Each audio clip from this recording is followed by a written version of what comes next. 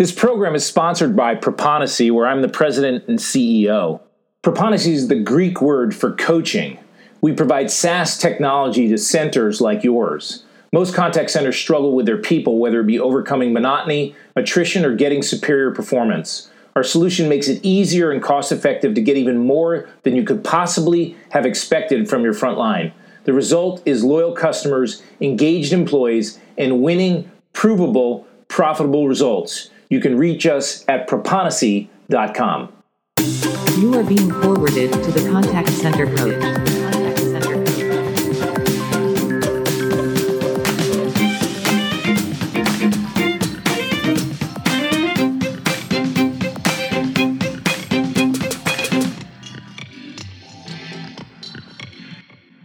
Many years ago, I became the president of a company that I had worked in or had recently worked in, and I was gone for 10 days. And in that 10 days, I went from vice president of sales to president. And it's a really interesting story and all sorts of twists and turns, but maybe I'll tell that at another time. But anyway, I think I started being president on a Tuesday, if I remember correctly. So when I came back after those 10 days, I still had an office.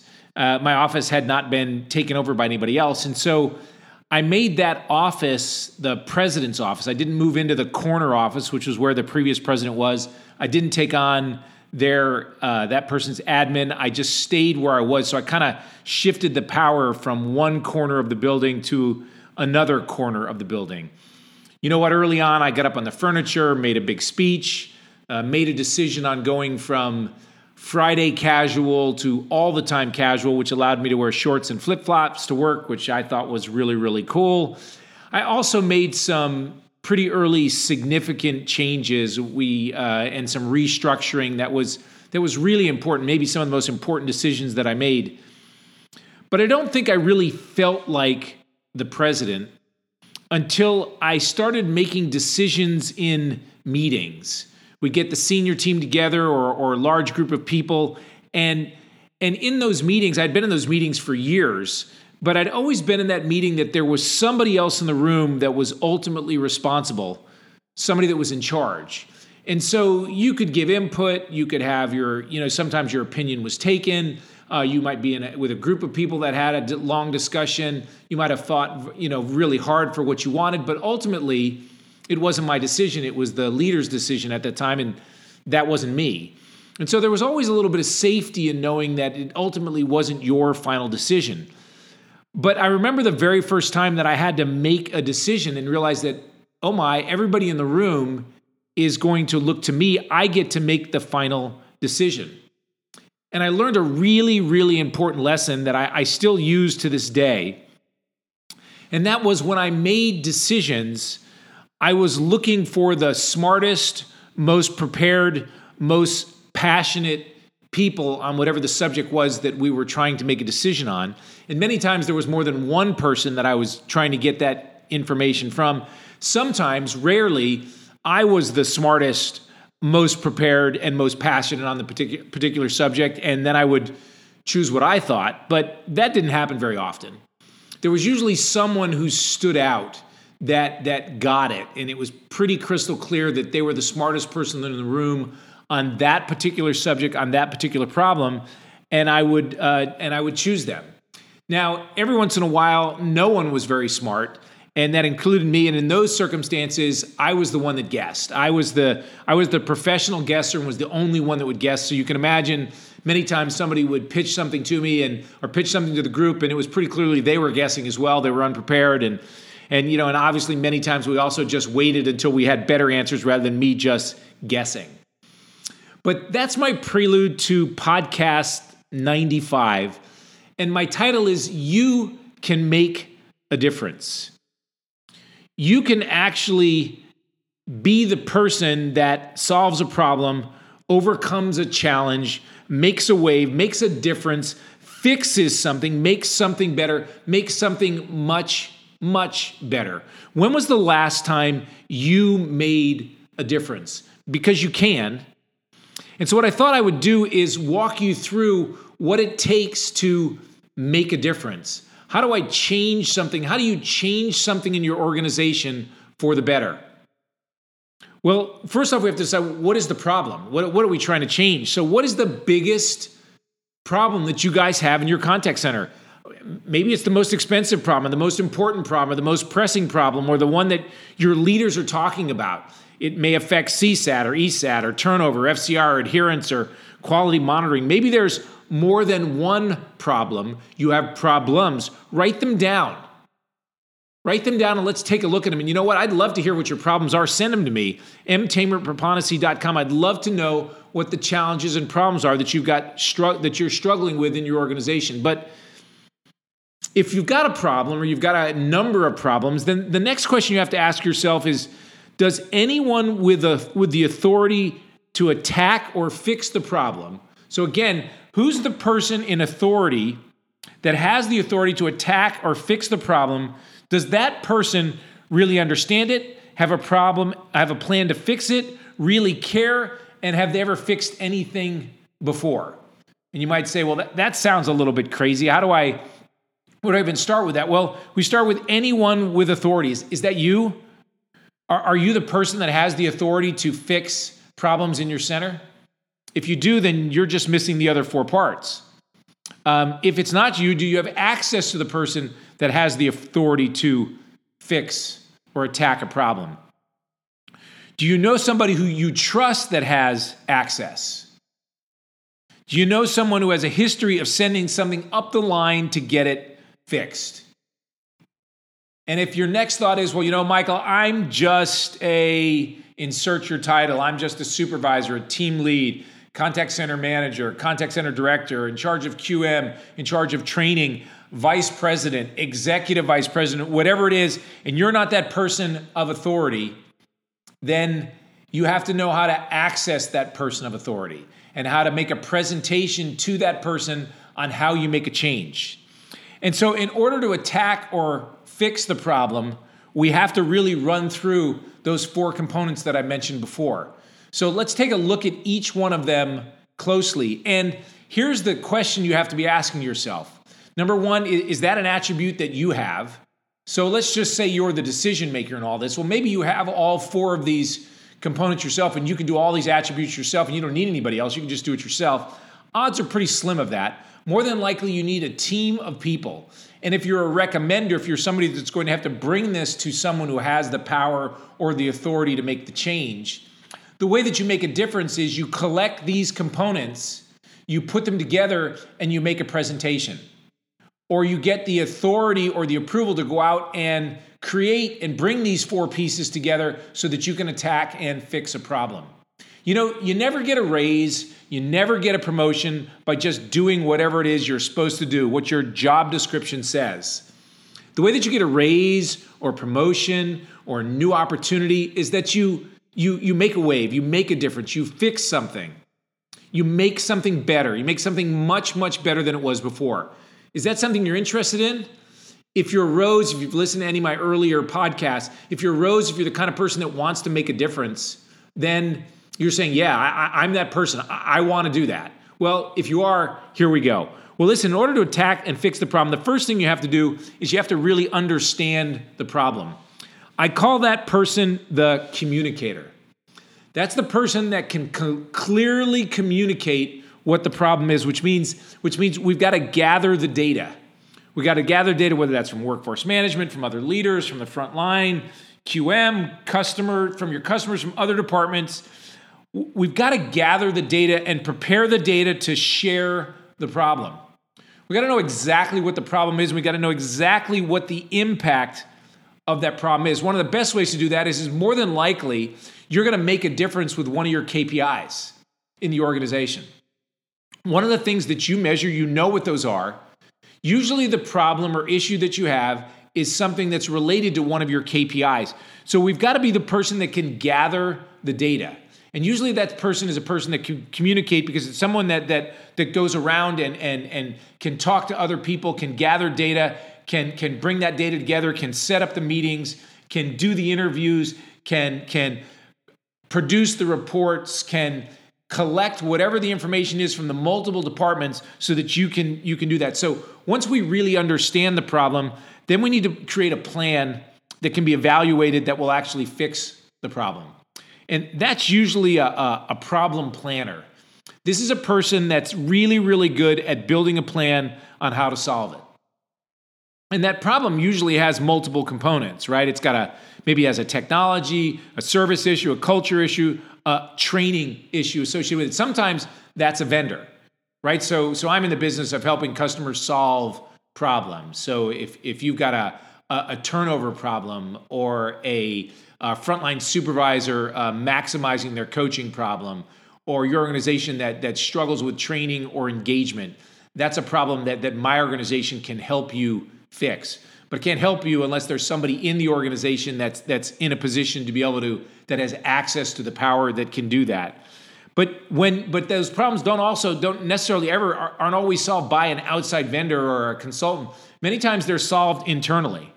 And in order to create a plan that someone can evaluate and fix, it has to be a complete solution, which means you need to know how to fix it, how to implement it, and how to pay for it. And you also need to know what the expected outcome is going to be. So how to fix it are the steps that you take to fix it. The implementation is, what are we going to go through? How are we going to actually work this into our organization? You're going to have to figure out a way to pay for it, and that usually means you need to have a return on investment, a return on the money that's going to cost you to make the fix. But there's also other returns that you're going to have to take a closer look at. You're going to have to take a look at the return on distraction. What is fixing this problem going to do to the rest of the organization? Return on chaos. Is this going to just create complete havoc and chaos in my organization? The return on the impact of other areas of the organization. What if we make this change, what's it going to do to other areas? It might be a return on culture, a return on CSAT, or we have to look at what the impact it's going to be on any of our KPIs that we've got going. But the second thing we have to do is to create a plan and evaluate and fix it. Is that you? Are you a problem planner? Are you the kind of person that has skills and talents and gifts and tools that you can build the correct solution on how you're gonna fix it? And you probably already know a name of someone that you just go, oh no, that wouldn't be me. That would be Sally, or that would be George. And that's a person that you need to have on your team. Third up, I said after they really understand and you've got a plan, you got to have somebody that really cares. Because if people don't really care, if I can't get the authority, the person that's going to make the decision, the person that has the access to the power to fix the problem, and again, that not being you, then I've got to have somebody that really cares, which means that I need a consensus builder. I need someone that can share the benefits of the results with everybody. And that's before you start it, that's when you start it, and that's after you start it. And that communication, that consensus builder is going to be being able to communicate that to the people that are going to be impacted by it. The people that are going to have to make a change, the people that are going to have to learn something new, the people that are going to be their work is going to be impacted by it. It's going to change the structure, the way that they do things. And sometimes I have to communicate and get a consensus builder that things are usually going to get worse before they get better. Very rarely can you fix something on the fly that doesn't break something else, or at least slow something else down or diminish some area until you can work it and get it better. When you make a change in your organization and you put a process change through and everybody has to learn it, usually you make that change because there's been something worse. And so when you make that change, things get a little bit worse and then they get a little bit better. And if you take a look at it, that is the whole new hire to nesting to first steps on the floor to be running and being every day in the contact center. I mean, we start with people that don't know what they're doing. They slowly begin to learn the information and the skills and the culture so that they can progressively get better, and they do get better over time. And the other thing that you have to be able to really care about and be a consensus builder on is that everyone has too much to do. You work in a contact center, there's nobody that has any time. At least they say they don't have any time, and you can listen to some other podcasts and what I think about time, but you're going to have to get busy people to understand and recognize and see the results and the benefits of the changes and the difference that's going to be made. One of the things that I hear all the time in a contact center that just makes me shudder is that they say they have to stop coaching because they're too busy. It's a great example of running a car with a flat tire. And it runs with a flat tire all the time because you just don't have time to stop and put some more air in the tire. You know that it's doing damage to your tire. You know that it's doing damage to your gas mileage. You know it's doing damage to your ability to be able to maneuver the car and protect the people that you love and yourself from getting in an accident, but you just don't have time to fill up the tire. So invariably, either it gets much worse and something terrible happens, or eventually you stop and fill up the tire.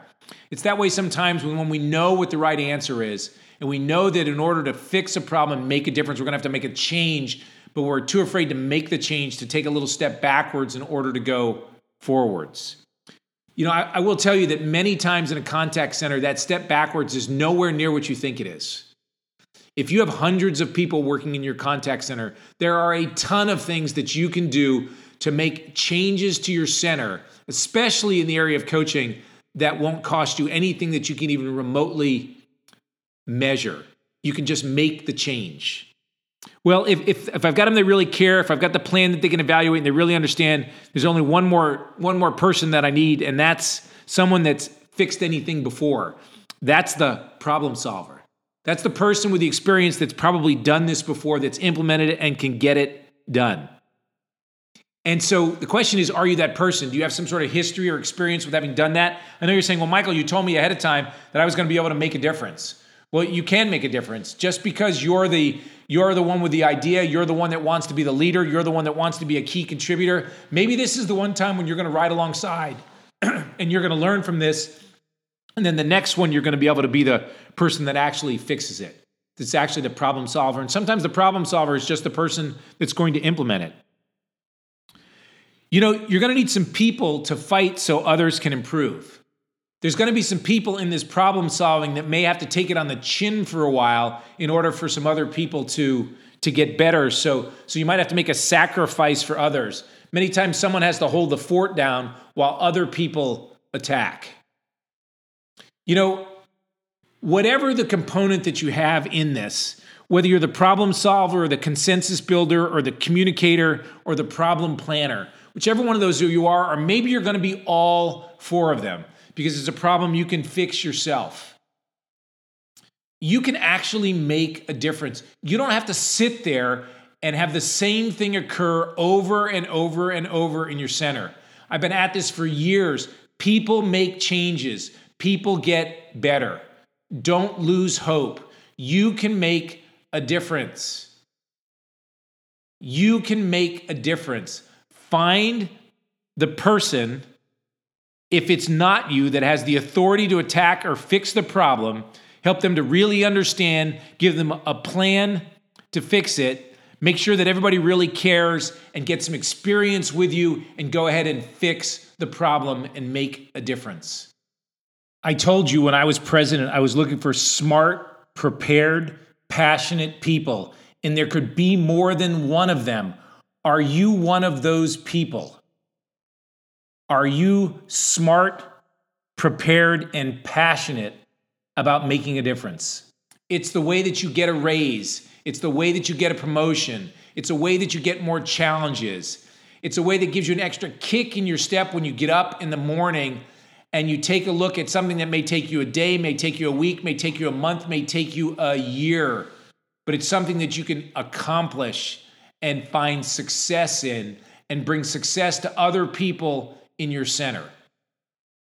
I tell you every week that you can be a great leader. It just requires a lot of hard work and focus. This is an example of hard work and focus. And it usually means that you need a mentor or somebody to help bring you along, to help provide some expertise in an area that maybe you don't have. And also, when you get that expertise, you can bring along someone else. Be that great leader. If you are a great leader, let me know. I know you're out there. I know we're building great leaders. Make sure you share it with other people. Tell somebody, I'm going to be a great leader, or I'm already a great leader. I want to be an even greater leader. It's been great to talk to you this week. I'm so excited about my next 5 podcasts because I got 5 to go till I hit 100. Can't wait to share them with you. I hope you have a great week. Look forward to talking to you next. Bye-bye now. You are being forwarded to the contact center coach.